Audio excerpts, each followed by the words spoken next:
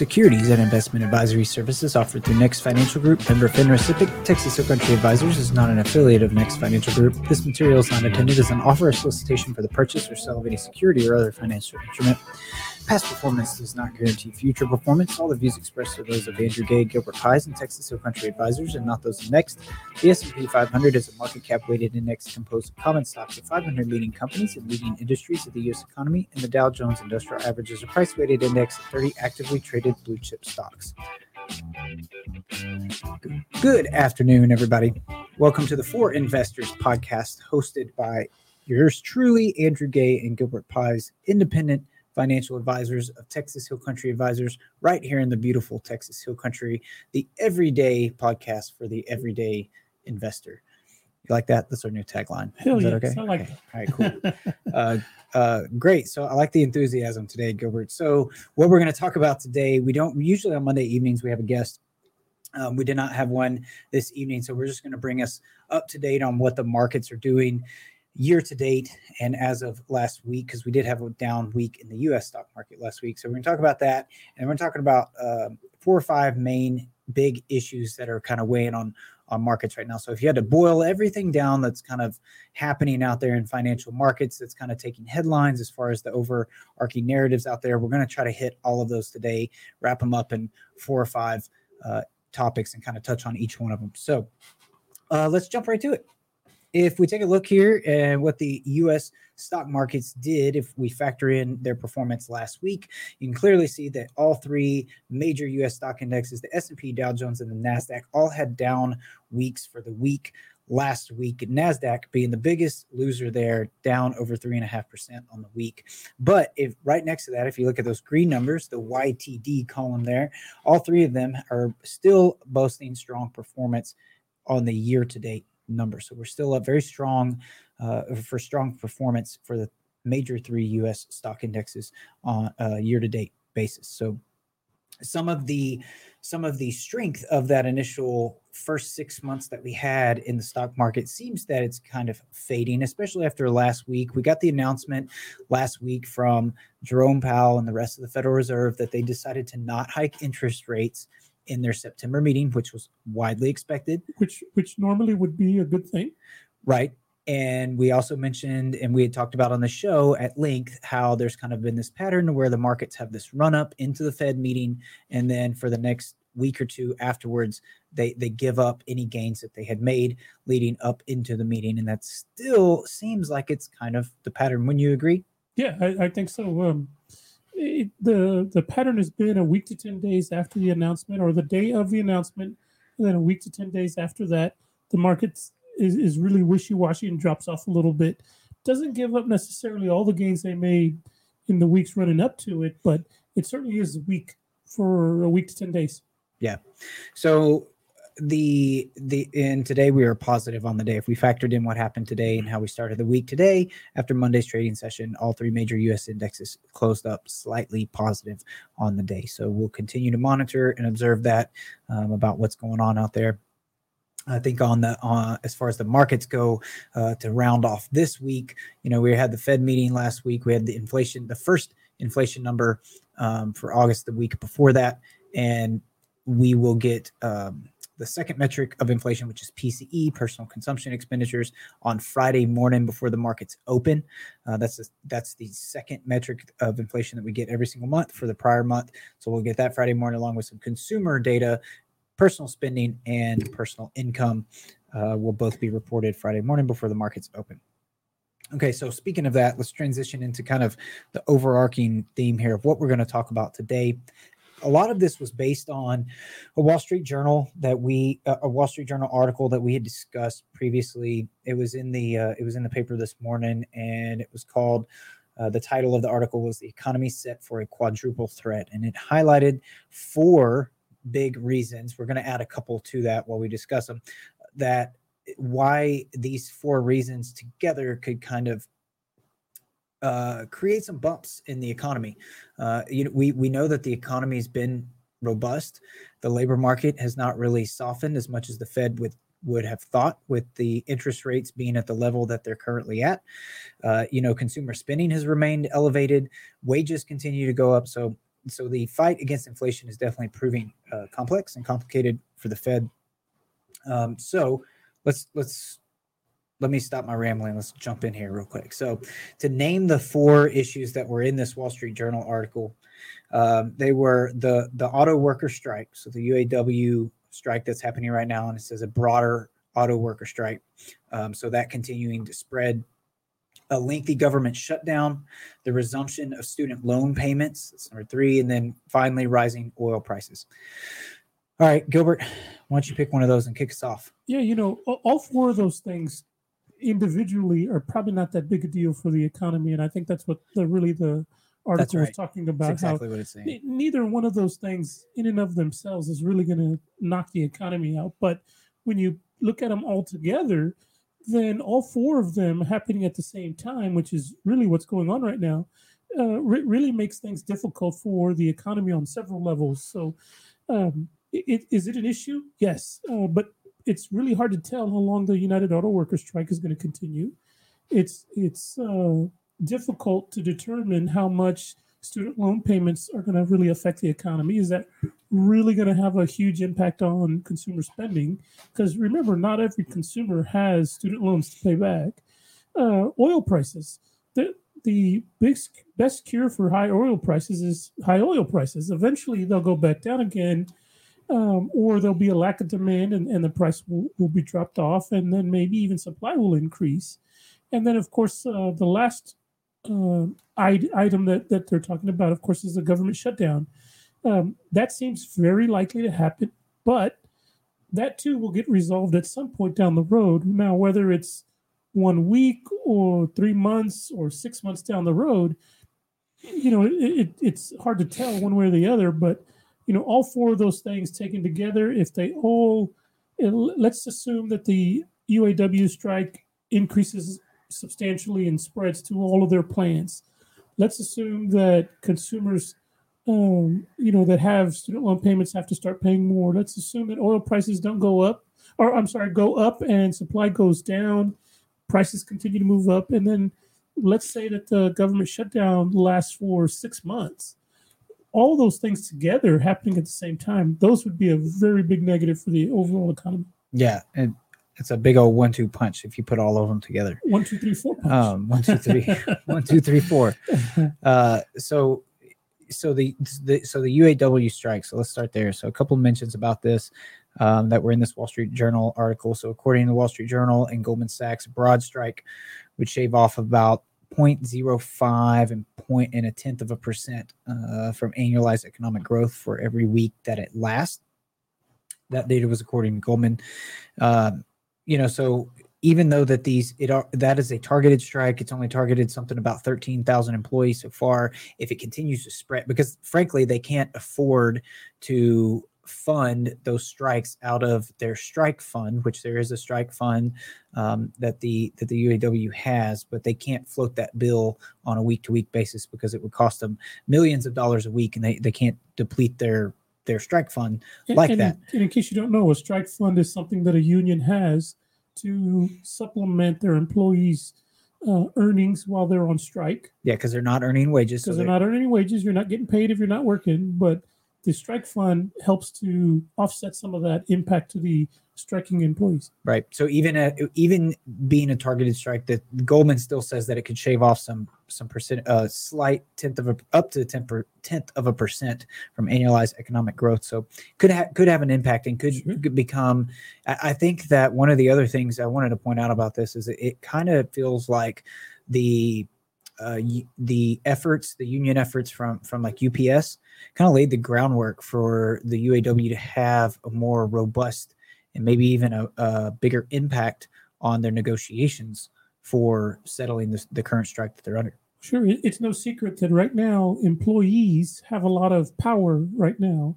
And, it would be foolish for unions, especially, to waste the opportunity to demand higher wages, especially in the environment that we're in right now with inflation being what it is. And we've mentioned this before, but I think to round that thought off before we move on to the next point is that higher wages translate into higher inflation. Yes, for sure.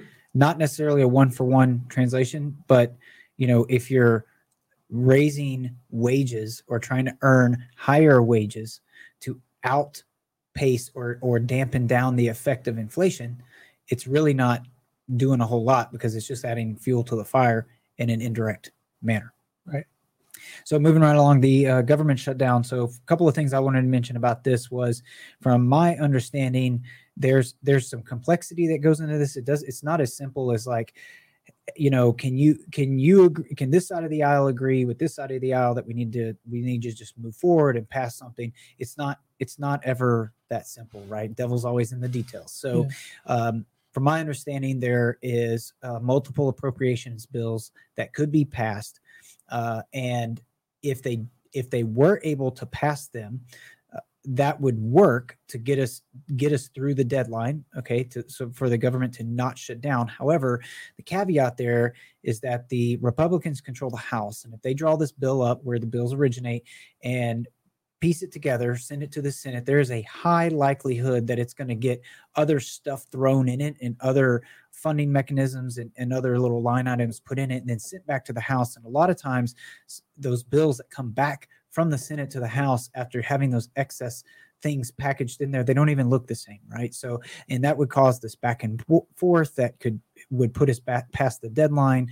So the government would have to shut down, right? One option to mitigate some of that is to do a CR, which is a continuing resolution, which is just kind of like a patch to tide us over. A lot of the argument I've heard for that is that if that did happen, it sidesteps the ability for a lot of I think the Republicans in this case to have a drawdown of some kind of spending or have negotiations about spending going forward, because this is not the same thing that we saw in June with the debt ceiling. Okay, this isn't even back in the Obama administration. This is not the government shutdown that happened then was to try to stop the Affordable Care Act. Happened again under the Trump administration because of the border wall. So this is a totally different animal, and a lot of this I think has to do with deficit spending, and so they're trying to reach a resolution, but it doesn't look like a temporary one would be the way to go. But then it puts them up between a rock and a hard place, because the longer negotiations to really get something passed that would be effective for the full year term going forward to fund the government is not that likely. Yeah, that divided government, it forces a compromise, because neither one of the parties, Republicans or Democrats, have full control over both houses of Congress. So Republicans have the House, Democrats have the Senate. Can't move forward without a compromise. So we'll see. But I wouldn't be surprised if the government shutdown lasts for 90 days at least. Right. And there is a requirement for them to pay the furloughed government employees. So it's not like what we were just talking about with the union strikers that are on strike, or employees, and they have to get funded from a strike fund, right? Because they're not getting compensated. There is a requirement, I believe, in place that if you're furloughed from the government in a government shutdown like that, you're still going to get paid. You might just not get paid when you usually get paid. It might be delayed, but you're still going to get paid for all of that. And if you're a government employee, you better have your own personal strike fund ready, because also known as a emergency fund. Yeah, you better be ready, because it's coming. That's right. And I wouldn't be surprised if it lasts well into the new year. Speaking of savings, going right into the student loan issue, in this Wall Street Journal article that we're kind of using as our center point for this discussion, it says that according to Wells Fargo economist Tim Quinlan, the restart of the October 1st student loan repayments could divert roughly about $100 billion from Americans' pockets over the coming year. That's a lot of money that they could otherwise spend on something else. We just talked about how the economy has still remained robust, even with the backdrop of higher interest rates.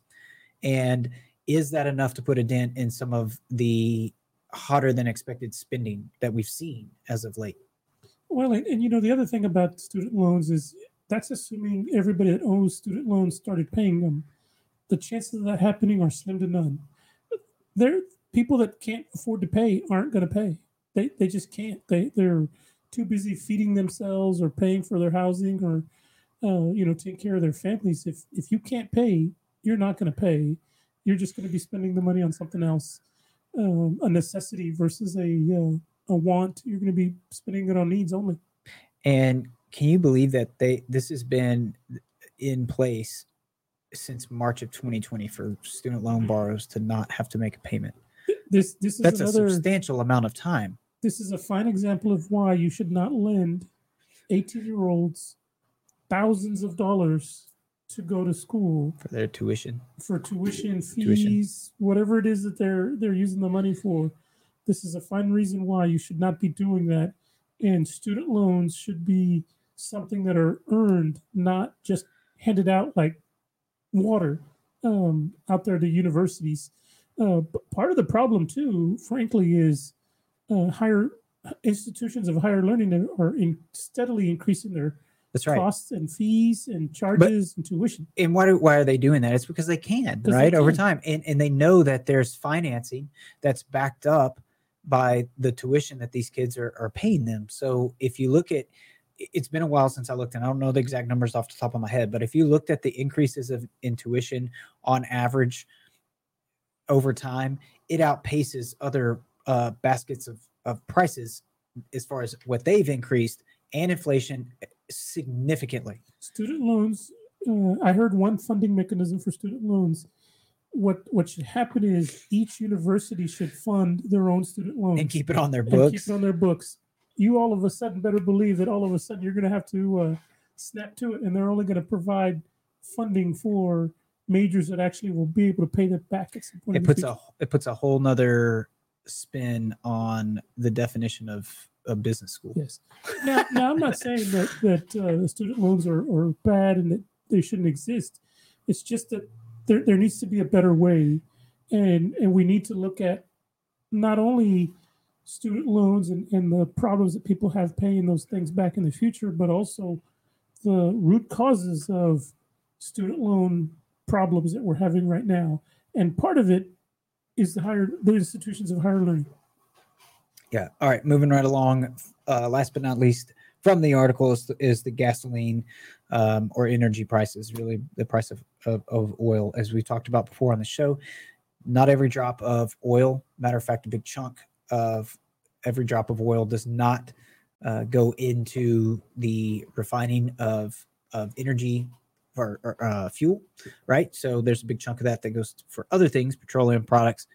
But there is no question about it that the price of oil is correlated with the price of gasoline. The price of gasoline, according to the Labor Department, surged 10.6% for the month of August. That's the largest 1 month increase since June of 2022. So as the Fed is trying to fight inflation and wrestle it all the way back down to 2%, the last inflation number that we got actually ticked up. So we were trending in the right direction, but now it's looking like it might be a little bit stickier. We're sitting above 3%. They're trying to get down to 2%, and higher gas prices don't do them any favors, right? Oh, for sure. And part of the issue is it's a supply demand issue.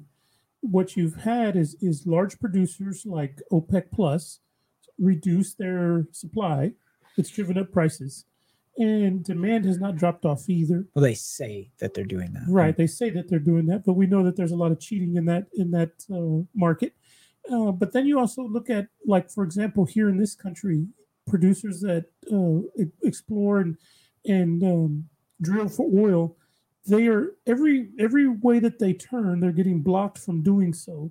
And so their focus right now is not exploration for new resources and increasing supply. Their focus is now more on managing their capital expenditures and returning profits to their shareholders. Right. And so you're not getting a big supply boost from domestic producers. You're getting a supply cut from foreign producers. And because we don't produce oil in a vacuum, what the people on the international side do really affects us domestically.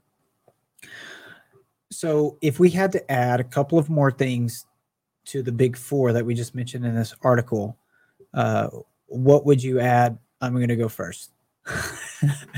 That was a rhetorical question. No. Most definitely, there's two interrelated things, and we talked about those before: inflation and interest rates. For sure. Boom. Yes. And I would even go as far to add, I thought of another one that I would say geopolitical landscape. Sure, We that's still an got issue. the Russian-Ukraine war, and that can affect, here we are talking about energy prices, and those energy prices are affected by oil, and that's traded as a commodity on a global scale. So, And what's the only thing the Russians have that people want? yeah, it's oil, Oil. and gas. Yeah. Right. And they can't sell it to the open market. Right. Not anymore. Not anymore. Because of But sanctions. that's why they're doing trade-offs, sketchy trade-offs in the middle of the ocean between, those crazy barge carry. I mean, anyway. So geopolitical, but I would also add the domestic, like, political landscape, just because Sure. this next year is an election year. So I think the talks of different policies, shift in power, could stem some other headlines or other, not always necessarily risk, but other risk or things that could affect the market. Yeah, and like we were on our friend Lewis's show this morning, and we talked about some of these negative things, and yeah, all of these things that we're talking about, negative. Man, we're like Debbie Downers. I know we're going through the list of, like, what could go wrong, like what's bad right now, right? Gloom and doom. But here's what I would say too. At some point down the road, all of these things will get resolved one way or the other. Some for the positive, some for the negative, but they will get resolved. At some point down the road, there will be some resolution to the government shutdown. At some point down the road, there will be a resolution to the UAW strikes against the big major automakers.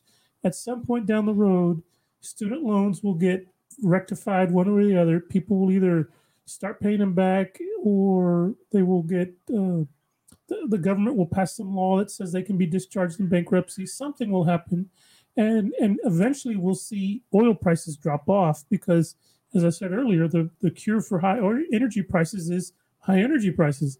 At some point, you and me as consumers will make changes in our budgets in our households to reduce our dependence on energy. But the squeeze has got to be there first, and the squeeze isn't there just yet. It's noticeable. Everybody's ears are perked up, but it hasn't really caused anybody's ideas to change about energy prices.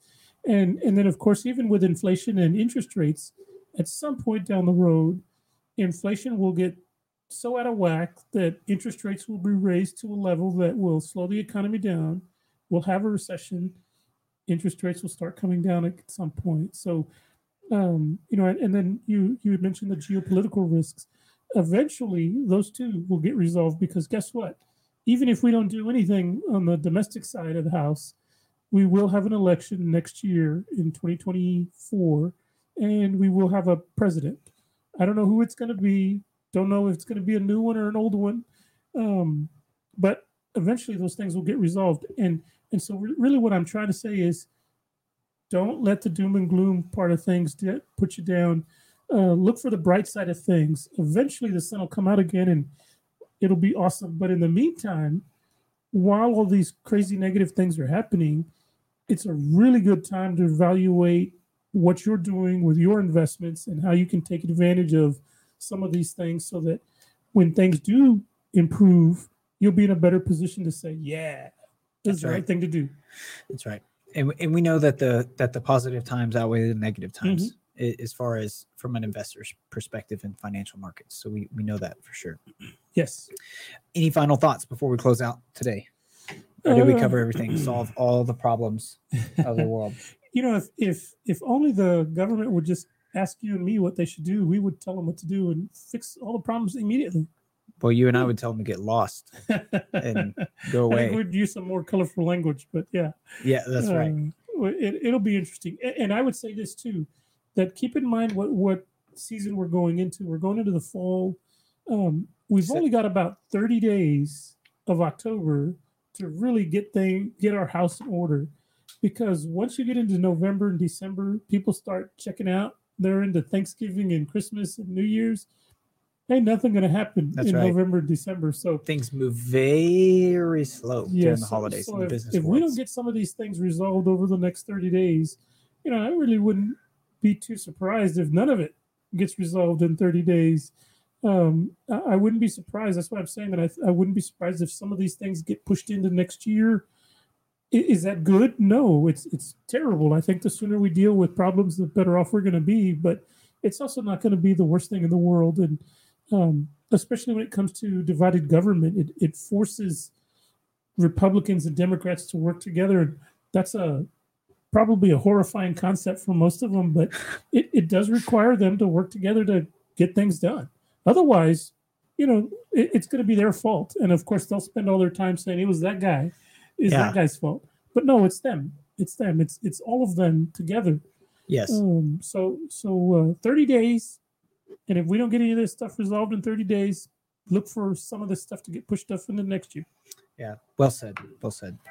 Okay, guys, that'll do it for us today. Thank you so much for tuning in. Don't forget, interact with us, share our content, helps other people find the show. We're on Facebook, LinkedIn, and YouTube. Most weekdays, the stock market is open in all places. Podcasts are possible, including Spotify. Go give us a follow there. We'd appreciate it very much. Thank you for tuning in. We'll catch you tomorrow.